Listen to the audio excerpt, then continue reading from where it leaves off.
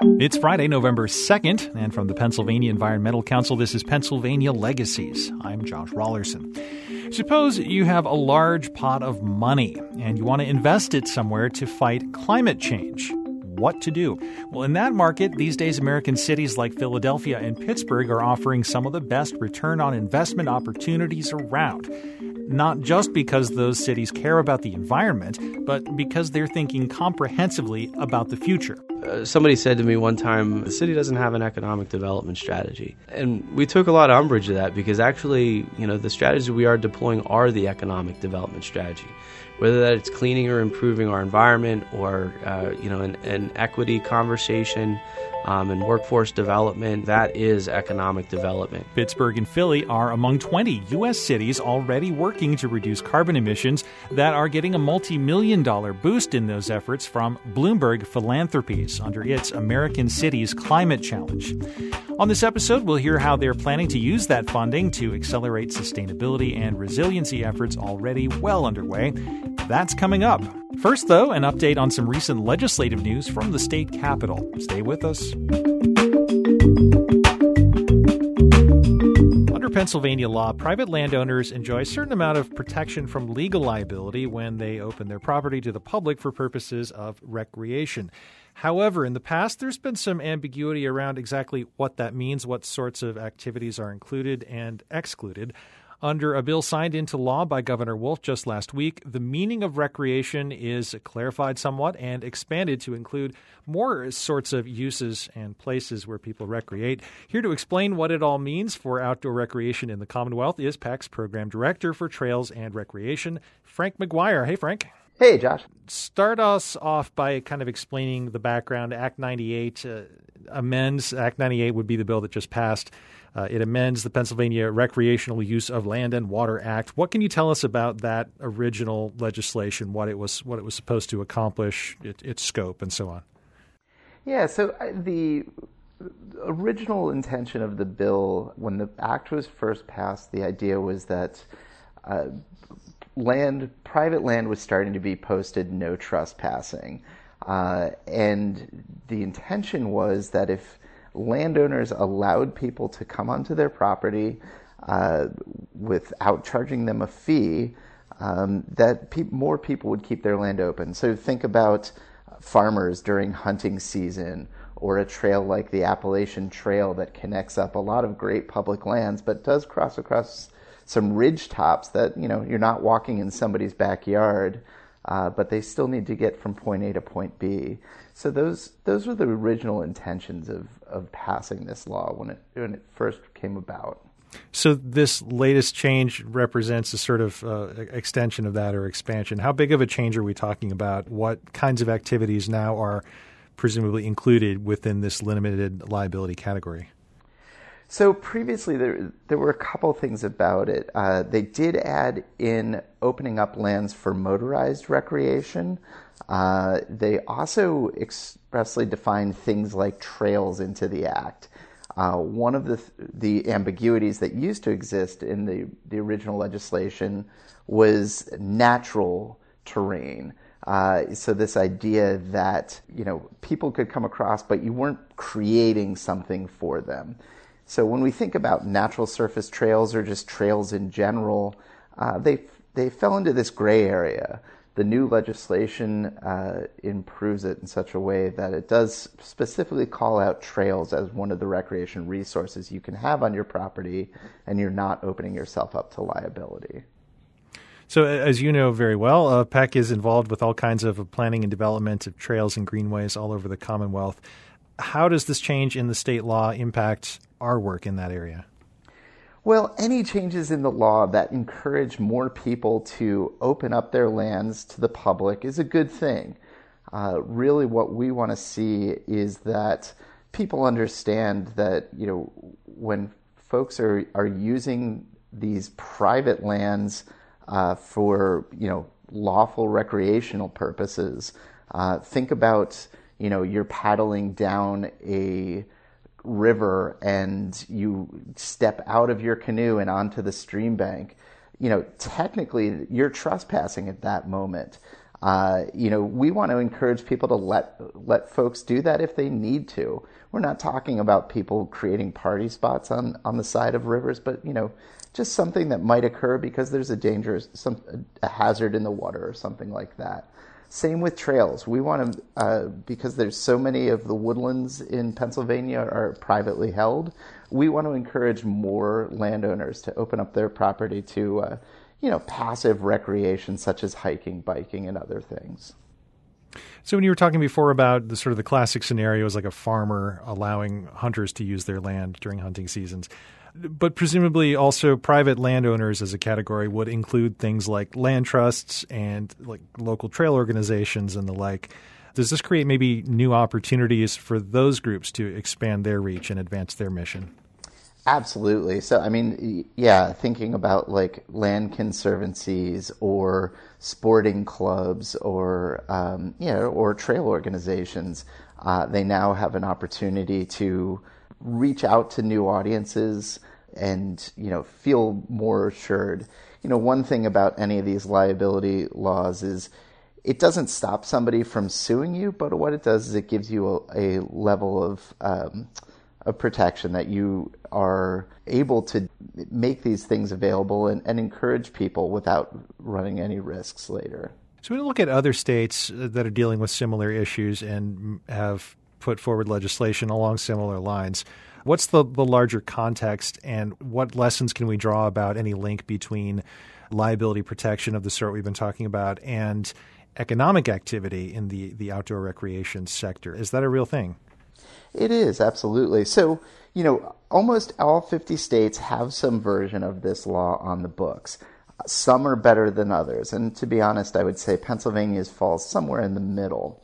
But if you look at a state like Vermont, which has a pretty strong recreational use statute, generically that's what these laws are called. But the recreational use statute in Vermont encourages people to open up their lands. And so they have these amazing trail resources where there is, it's all on private lands, but trail networks have been developed. The communities benefit from vacationers coming there. They create businesses around these opportunities, and they're able to thrive. And the people still have their own private woodlots, the landscapes that they want to have. They're able to post them closed for things like hunting seasons if they want, but the rest of the year they make that land available for people to enjoy. There's a provision in this legislation that just passed that allows property owners to receive certain kinds of compensation when they allow public use of their lands. What does that mean exactly? What's the scope of that exemption? And they're not able to, for example, charge admission to their property, right? That would be something else. Right. Yeah, so that's one of the interesting things about the way this law has been amended. That it will be interesting to see how this plays out. But previously, they couldn't charge admission, and that was really what made the difference. This is not intended for somebody who's running a commercial enterprise, charging a day use fee or something like that. But, for instance, this is an opportunity for a trail organization to negotiate with a landowner to build a trail across their property. And for that right, then they can go out and raise money to help that property owner pay taxes. One of the big things that we see in Pennsylvania is Pennsylvania has an aging population. Those large tracts of land that are held by the patriarch of a family that gets divided up in the will, it goes to the 6 siblings. This is a way to actually keep that property intact because it doesn't become a burden for those people. So it's a way to pay the taxes on that property, to make some, potentially come up with a way to make some improvements to the property to make it more useful. If you think about, there's a town center and it's 2 miles to a state forest. Well, if you were able to align the property owners between the state forest and that community to give them some compensation in lieu of the taxes that they'll lost, or pay for the taxes that would be a beneficial arrangement. It's the kind of thing that I see trail groups in the future negotiating with property owners on. So you put Pennsylvania kind of in the middle of the pack nationally. So there's some room for improvement in this law. What else would PEC like to see change in the future? Well, there's two things, and we actually did try to work on this bill as it was going through the committees. We originally got some language in that we really liked, and unfortunately didn't make it into the final bill. One of the interesting things about Pennsylvania is that it says recreation is defined as but not limited to, and then it proceeds to list out a bunch of opportunities. Interestingly, one of the things that it is not included is bicycles. That seems like an obvious one. Well, it would be an obvious one, yeah. So that was one piece of it that we wanted to work on. The other thing, too, is that this liability is limited to whoever owns the property. And in Pennsylvania, a lot of times there's volunteer trail groups that are maintaining the property.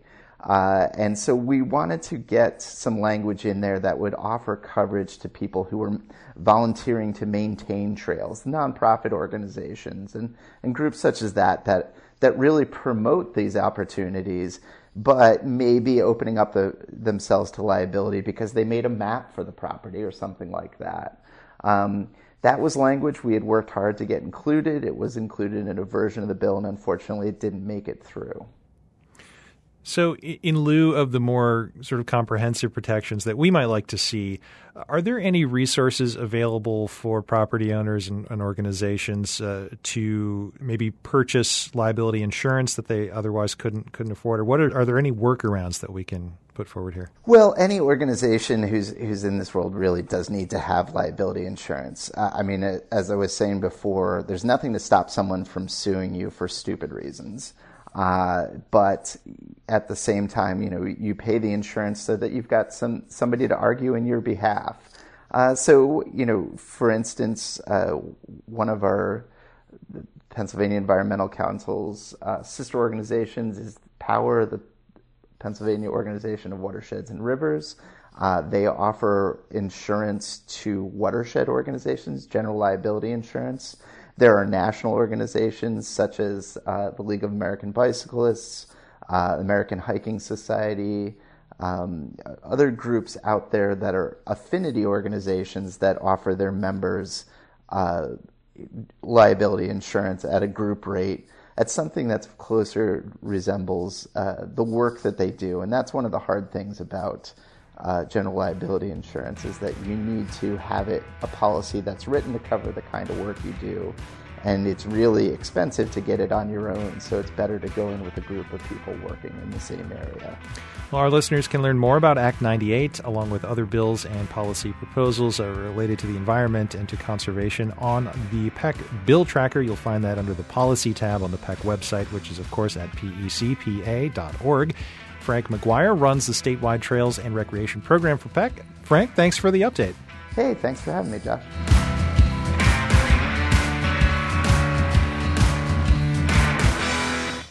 Pennsylvania's two biggest cities are getting a couple $1 million each in order to expand and speed up ongoing greenhouse gas emission reduction programs.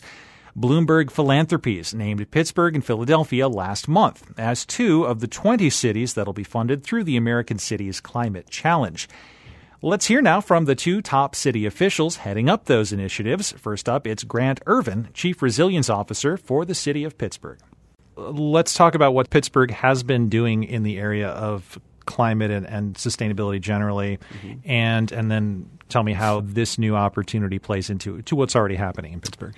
Sure. So over the past few years, we've been really involved in developing our climate action plan. So it's the city's third climate action plan. We call it Pittsburgh Climate Action Plan 3.0. So you give that little moniker to it. And what it does is effectively drive a little bit deeper into the work that we've done in the past with regards to mitigation. So there's two types of climate action strategies, mitigation and adaptation strategies, and this one is effectively a mitigation strategy. So looking at how effectively the city and its partners can reduce carbon emissions through the different activities that we have developed. So the plan has 6 different strategies or categories that we focus in on. ranging from food and carbon sequestration, which are two new categories, as well as mobility, buildings, energy generation, and transmission are the other categories that we focus in on. And one of the things that we did was to help, first start that process was develop an emissions inventory. Mm-hmm. So we partnered with a host of local partners called the Pittsburgh Climate Initiative, so nonprofit, university, and then municipal partners that all come together to kind of understand what these trends and impacts means with regards to their operations, but also things that they can do. And the first step was to develop the emissions inventory, so partnering with Carnegie Mellon and the University of Pittsburgh and a group called the American Geophysical Union and Thriving Earth Exchange, we partnered together to get a better understanding of those emissions and our profile. So when you look at the city of Pittsburgh and the amount of emissions that we produce, we have about 4 million metric tons of CO2 equivalent that are our kind of profile. And then it breaks into a pie chart of diversion or differentiation between the transportation sector and the building sector, which are our two largest. About 80% of emissions come from buildings, both commercial, industrial, and residential. And then about 18 to 20% comes from the transportation sector, and then the remainder comes from waste. And then in each of those 6 categories that I mentioned, we work on different strategies or have identified different strategies to cut those emissions in those sectors. And with that, we've created what we call the 150-0 kind of goals. So 100% renewable electricity, 100% fossil fuel-free fleet, as well as 50% emissions reduction and zero waste are kind of how we've targeted all of our objectives out to the year 2030.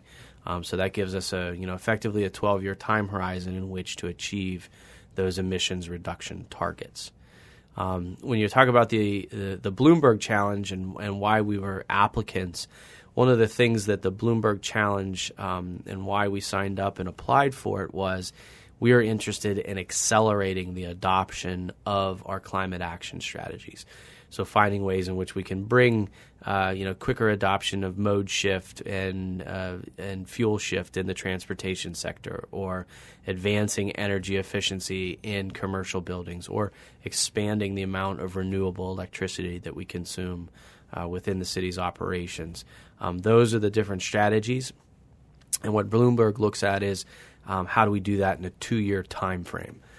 So the objective is really to bring in different technical resources as well as staffing capacity to the city to help us accelerate a lot of things that we already have in queue. And, clearly the Bloomberg people were impressed by what you already have in queue.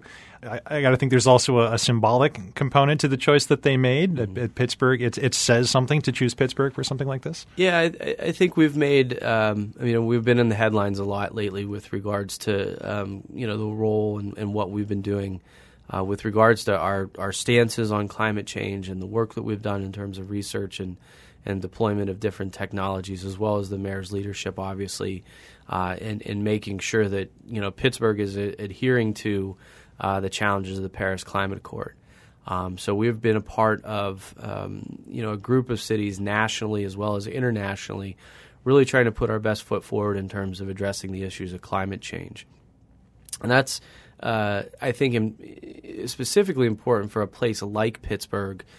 Because we're, in this space where industry had such a large root in both our formation as well as our development and our decline, and then our resurgence. So, being from a place where steel and coal and gas are at the epicenter of the economy, and trying to figure out ways in which to acknowledge that history and that past, but also address these challenges of climate change, I think really makes us a critical part of that conversation, as well as developing those solutions around it. So it's part of who we are and what we look to form in the future. So when you look at the emissions inventory, is the idea kind of to identify the places where you can have the biggest immediate impact and kind of work your way down the list from there?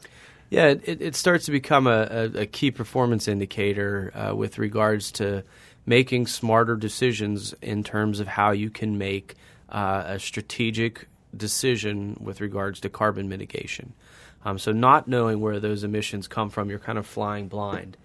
So when we start to make that analysis and understand the majority of our emissions are coming from building energy consumption, we started to kind of peel that onion back a little bit further. So following our emissions inventory, we work with the National Energy Technology Lab, for example, which is part of the National Lab System and based about 30 miles south of Pittsburgh, on an energy optimization analysis. Mm-hmm. And that energy optimization analysis was also set up by the precursor of doing a regional energy consumption Sankey diagram. So understanding where generation is occurring, how energy is being transmitted, and how people are consuming it. And what you effectively see in that, and this isn't special in Pittsburgh's case, but most regions, is that there's a lot of inefficiency in terms of generation and delivery. And what that helped us do is to understand then, what are some of the strategies that we can deploy at the local level to encourage greater efficiency and optimize, the resources that we have with regards to energy consumption. So that then starts to get us to think about district energy and microgrids, for example, as a way to deliver thermal heating, but also as a way to create locally sourced energy production predominantly by giving us the ability to more strategically interject renewables into the grid. It gets us to start to think about 2030 districts, for example. So Pittsburgh has two of the largest 2030 district zones, in the country, where we're looking collectively as commercial building owners to reduce our energy and water consumption by 50% by the year 2030.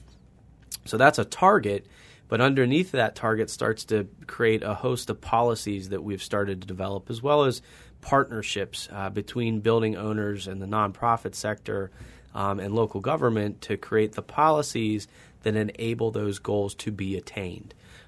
So for example, we, mundane things that people might not find exciting, but, we changed the Pittsburgh garage lighting code that enabled parking garages to utilize LED lights. I mean, who knew? But before 2014, we weren't able to do that. We've also adopted a commercial energy benchmarking and transparency ordinance, which encourages building owners and operators to provide their utility consumption to the city of Pittsburgh.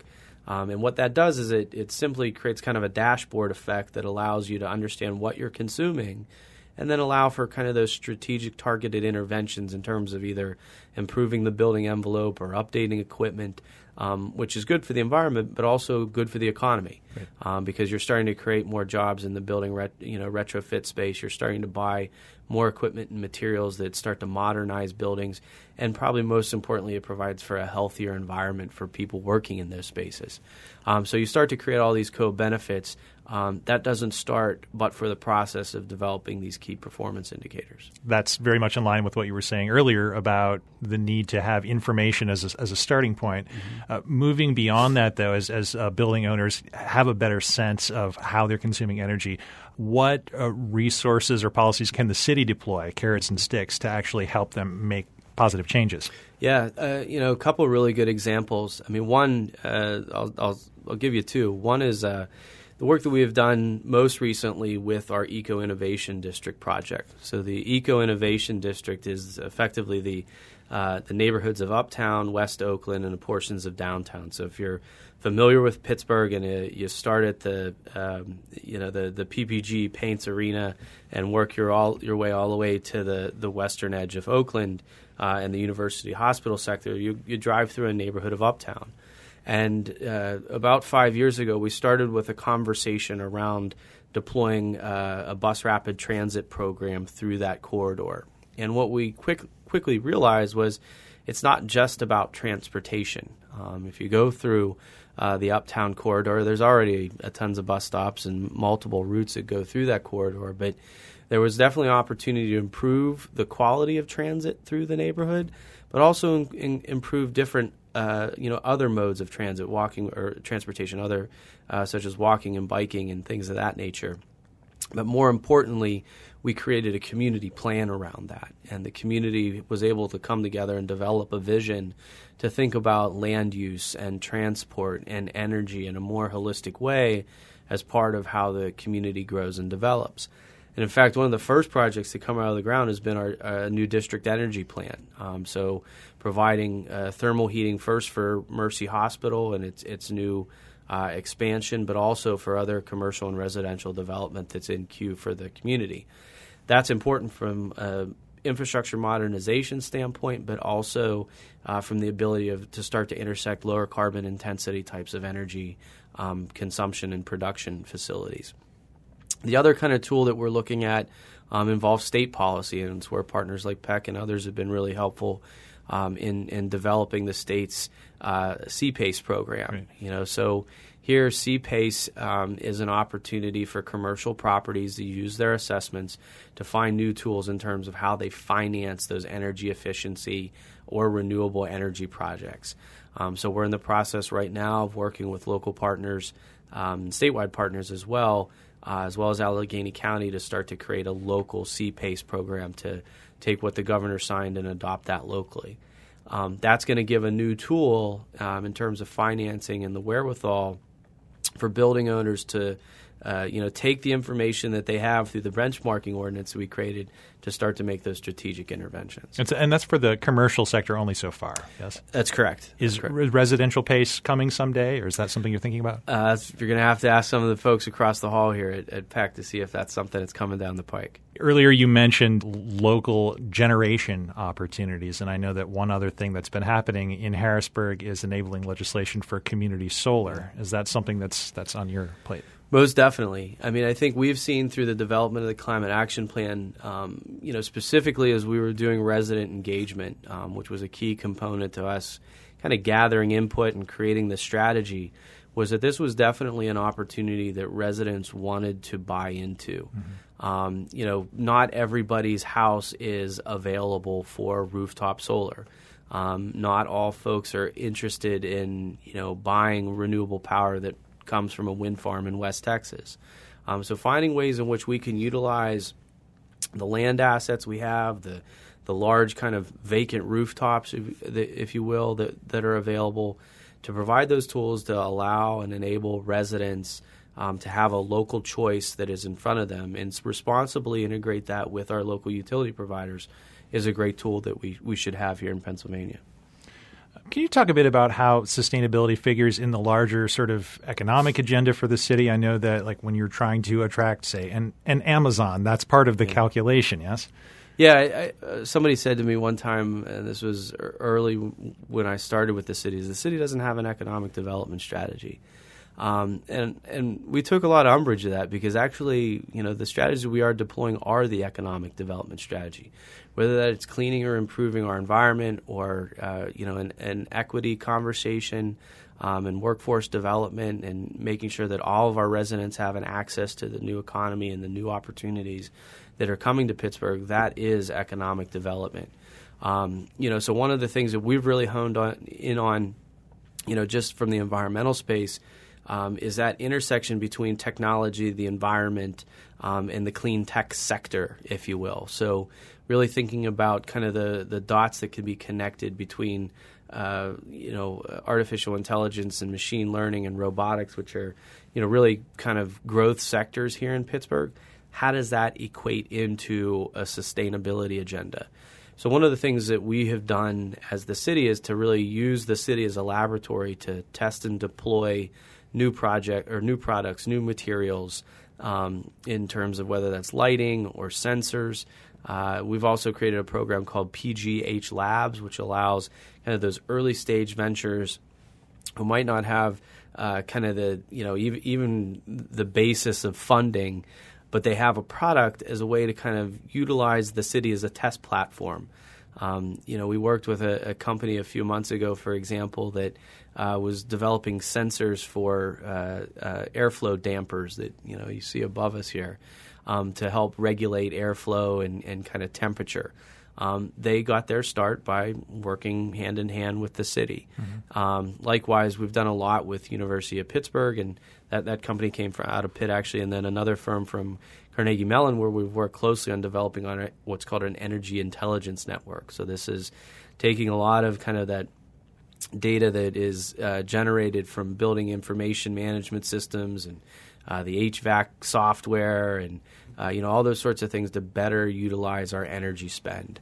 And that's all because of the testing and deploying that we're doing and working hand in hand with those developers. Now, the Bloomberg program is nationwide. I think it was the 100 biggest cities were invited to apply. And I know they're still announcing the winners, but last I checked, outside of California, Pennsylvania was the only state that had more than one city represented on that list. Is it fair to say that Pennsylvania is becoming or is a national leader in this space? I would say definitely between Pittsburgh and Philadelphia, we are at the forefront. The city of Philadelphia and Christine Knapp and the work they do is top notch, and we look to them for many things. In terms of some of the work that they're doing in with regards to energy efficiency and energy procurement. Philadelphia has really been kind of out in front in that space. They did a lot of mentoring for us in the City Energy Project, which is a program that preceded the Bloomberg Climate Challenge around energy benchmarking and transparency. So, we've tried to follow the lead from Philadelphia in that respect. But also, on our kind of side of the state or our side of the mountain, one of the things that we've been really attuned to is to work with other post-industrial cities, if you will, so like the Clevelands and Cincinnatis and Buffaloes of the world, because given our size as well as our history, we have a lot of similarities in place.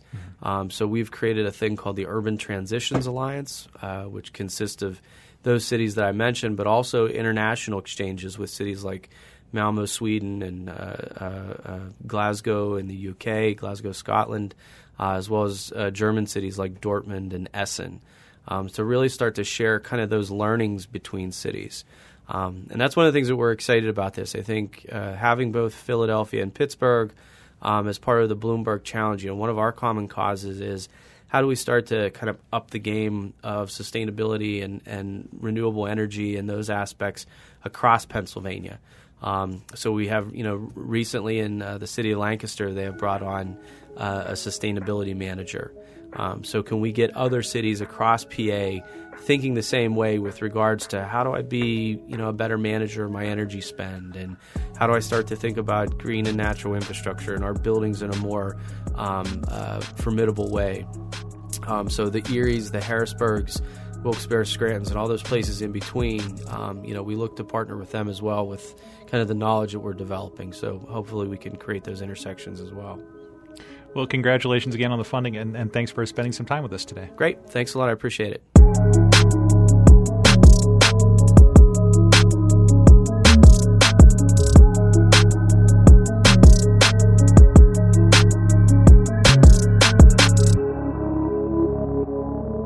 Next, over to Philly, where I met up with Christine Knapp, who you heard Grant Irvin mention just now. She is director of the city's Office of Sustainability. Philadelphia has been working on, obviously, sustainability and climate action for some time now. Is this, it would be fair to say that this Bloomberg stuff is going to sort of be a continuation or an enhancement of existing ongoing work, or is this going to set some new things in motion? Yeah, I think we would look at it as sort of deepening and scaling up some of the work that we've already been doing for a while. It actually came at a great time for us. We just completed the Powering Our Future, which was a clean energy vision for Philadelphia's built environment that outlined a number of opportunities. And we also just finished Connect, which was a strategic transportation plan. And so with both of those plans in place, we were ready to start implementing some of the programs and policies that were outlined. And so here comes along some additional technical support and staff support and funds to help us really move things faster and harder than we maybe would have been able to do on our own. And so those two categories, the commercial buildings and transportation, that's really the lion's share of carbon emissions in this city. Right, yeah. 80% of our carbon footprint in Philadelphia comes from buildings and industry, and 17% from transportation. So those are our two big sources to tackle, and that was the focus of the Bloomberg grant. Starting with buildings then, what have you been working on, and what, if anything, changes with the new money? So we've already had a benchmarking program in Philadelphia for about 6 years that requires our biggest buildings over 50,000 square feet to annually disclose to us their energy consumption.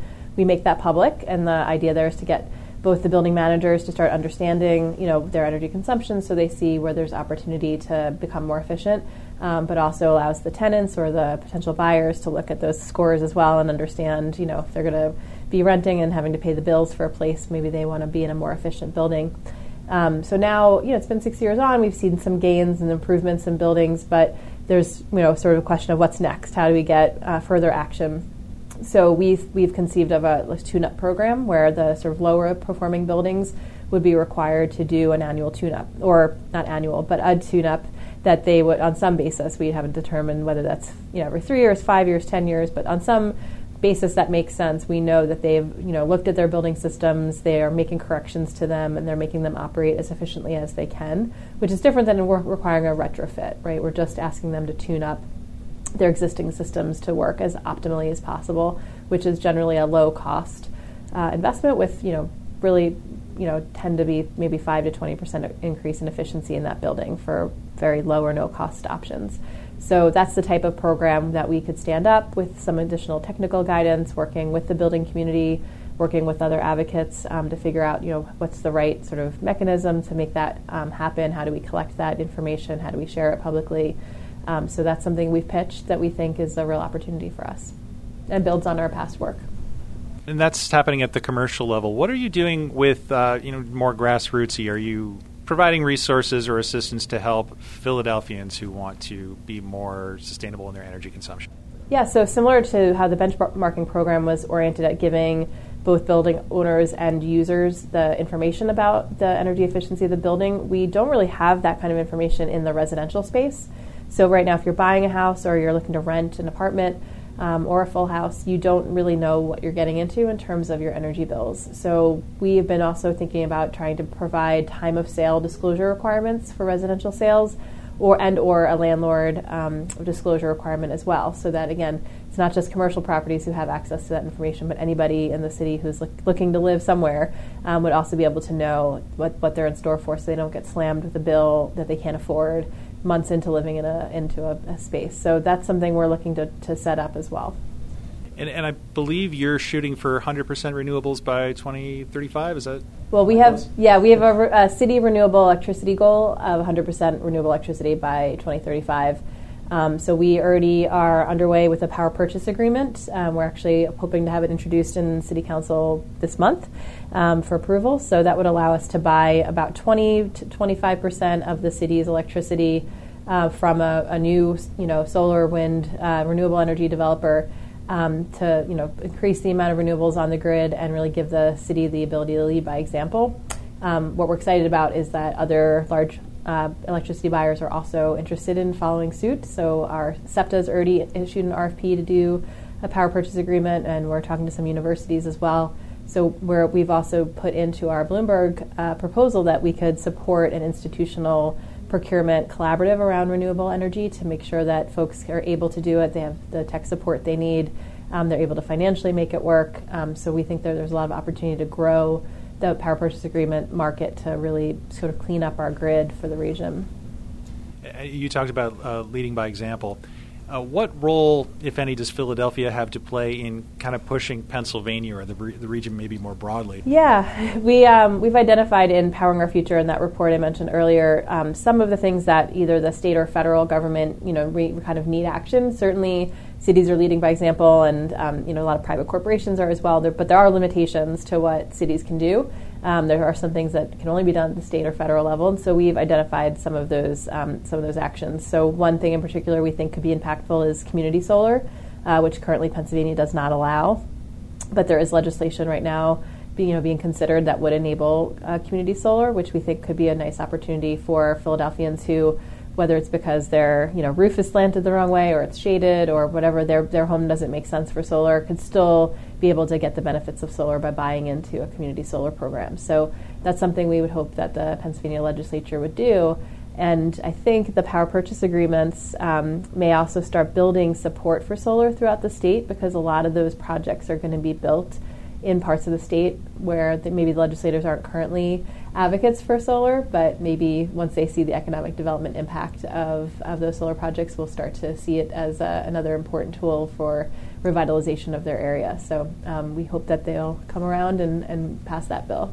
one thing we do have enabling legislation for now is commercial PACE. How is that playing out here? Yeah, so our city council will also have to pass that bill to enable it locally. So we're in conversations right now, sort of understanding all of the players in terms of the revenue department and the Office of Property Assessment and the finance office and all the players to sort of figure out what a program like that could look like. We have a very close relationship with the Philadelphia Energy Authority, who we know is also really interested in playing a role and has been sort of speaking with other constituents around the state to sort of make sure that we have some commonalities and programs so that we're all kind of moving a program forward that makes sense for the whole state. So we're interested in seeing how that plays out and having another tool in the tool belt for commercial buildings to be able to finance their energy efficiency retrofits. Back to community solar, is that something you're seeing a lot of demand for among residents of the city? Are people asking for it? Yeah, people ask for solar in Philadelphia a lot. It's maybe one of the top things that we hear from folks. We know it's a tool for people to reduce their energy bills. It's an investment up front, but then you're kind of almost have a no or a very low bill over time, and people feel like it can help create local jobs in Philadelphia, whoever has to install it and maintain it.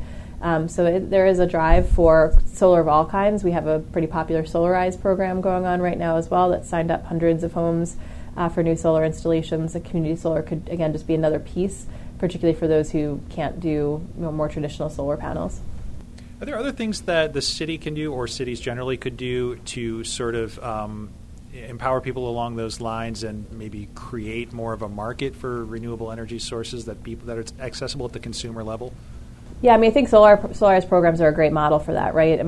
All the city really had to do was help find a couple of vendors who agreed to, lower prices the more people that signed up for it. And after that, it sort of flew off the shelf in terms of interest, which would be a little bit harder for individuals to do on their own to sort of negotiate, find 5 or 10 or 20 friends and negotiate a bigger deal. So that's something that is an easy role for the city to play. Or the Energy Authority in this case to play to help broker those deals, do the advertising, answer the questions because people always can have concerns. What about my roof? What about this? What about that? So it's a pretty easy role for us to play. And then the sort of the demand has been driving. We only had intentions to do one round, and now it looks like there'll be at least 3 rounds of Solarize. So it's a great thing to see. I know they haven't announced all of the grant recipients yet, but I believe so far, aside from California, Pennsylvania is the only one that has two cities. Yeah. So is Pennsylvania becoming a national leader in this area? I think Pennsylvania has been a leader. I think we maybe lost our way for a little bit, but we were one of the first states in the country to set up an alternative energy portfolio standard in 2005, I believe, which really helped to grow the renewable energy market in Pennsylvania for a long time. Our SREC value, in those years after was $350. So we saw a lot of growth in that area. We have a lot of sort of natural resources that have long been the backbone of our state's economy. So I think we've been leaders for a long time. I think this is a demonstration of the fact that cities have now also found a way to sort of bring sustainability and climate action to the ground and getting more of their own residents engaged in that fight. And with the acknowledgement that this is also kind of up in the air with the Bloomberg money, but what else can you tell me about how that's going to be spent in Philadelphia, potentially? Yeah, so we know we get a city advisor, which is great. So that's an entire person that will be housed in our office to help us implement the programs that we'll be advancing with their support. You always need more staff to carry things out, so that's really helpful. We also know we'll have access to some of the other technical advisors. There's a sort of whole team of people behind the Bloomberg Challenge from NRDC, Rocky Mountain Institute, NatGo, so we'll be able to sort of tap into some of those experts, to get their guidance, advice. We even have been able to talk about using some of their messaging and communications expertise, particularly I think in the transportation programs. We don't have a public transportation advocacy organization in the city, so we have a bicycle coalition and a pedestrian advocacy group, but none for public transit. So it would be interesting to think about how to create a sort of stakeholder table around transit as we do a bus remapping program for SEPTA's buses. So how do we sort of, best communicate those changes, engage people in that process, poll people perhaps along the way? So that's expertise that, it's expensive generally to hire pollsters or hire communication experts. So if we can tap into Bloomberg for that, that would be great. And we didn't really talk about the transportation piece of it, but what has Philadelphia already been doing in the transportation space? Yeah, we've been installing bike infrastructure for the last decade or so. We've increased the number of bike lanes, but also Indigo Bike Share, which is we like to say the most equitable bike share system in the country. It has sort of the most users of color and has a low income program, so that folks who are on any public assistance programs are able to get discounted rates and using the program. So really, I think we want to see more investments in that area to make biking and walking and transit sort of the option of choice for people in Philadelphia. And we have a goal of increasing the use of those areas by 5% by 2025, which we think we'll be able to do with some additional support. I think we've been working with SEPTA, rolling out SEPTA Key, but now that it's here, thinking about how to sort of best use that to achieve some additional use in the bus network or in other transportation. So maybe is there a way to connect SEPTA Key with bike share so that you just need one card to access both things. So there's a lot of things, but I think part of that communication and engagement strategy I mentioned is we also want to hear from people who are users or would-be users of transportation systems in the city, of what they think are what are the nudges that they need, what are the tools they need to help facilitate the use of it. We know real-time information is something people talk a lot about with the bus system, how do you know if you're standing on a corner, when the next bus is going to be there. So the apps and things that can help people feel comfortable that there is a bus coming in a couple minutes, you're not gonna miss your morning meeting. So there's lots of different, there's things we've already been doing, but and we've been collecting, information over a long time, but now it's time to scale that up. This might be getting a little bit afield, but I mention it because PEC is involved with the Circuit Trails Coalition, a big push to build trails around Greater Philadelphia, and I know that part of the thinking behind that is people live in the suburbs, work in the city, want a better way into town. Is that something that you're involved in? Is that part of the strategy? It's not in Connect specifically, the transportation plan, but we do have a trails sort of working group in the city, and there are goals to add new trail mileage. I forget what the exact goals are. I'd have to look it up. But we do have that as part of our general accessibility strategy, in addition to our healthy sort of mobility strategy as well. So I think we've seen a bunch of investments, obviously, along our waterfronts. I know Pittsburgh has as well, in terms of adding more trails for recreation, which not only add that recreational aspect, but also have helped to revitalize the communities around those areas. People like to live near beautiful trails and revitalize waterfronts. All right, well, Christine, thanks for your time and congratulations again. Thank you.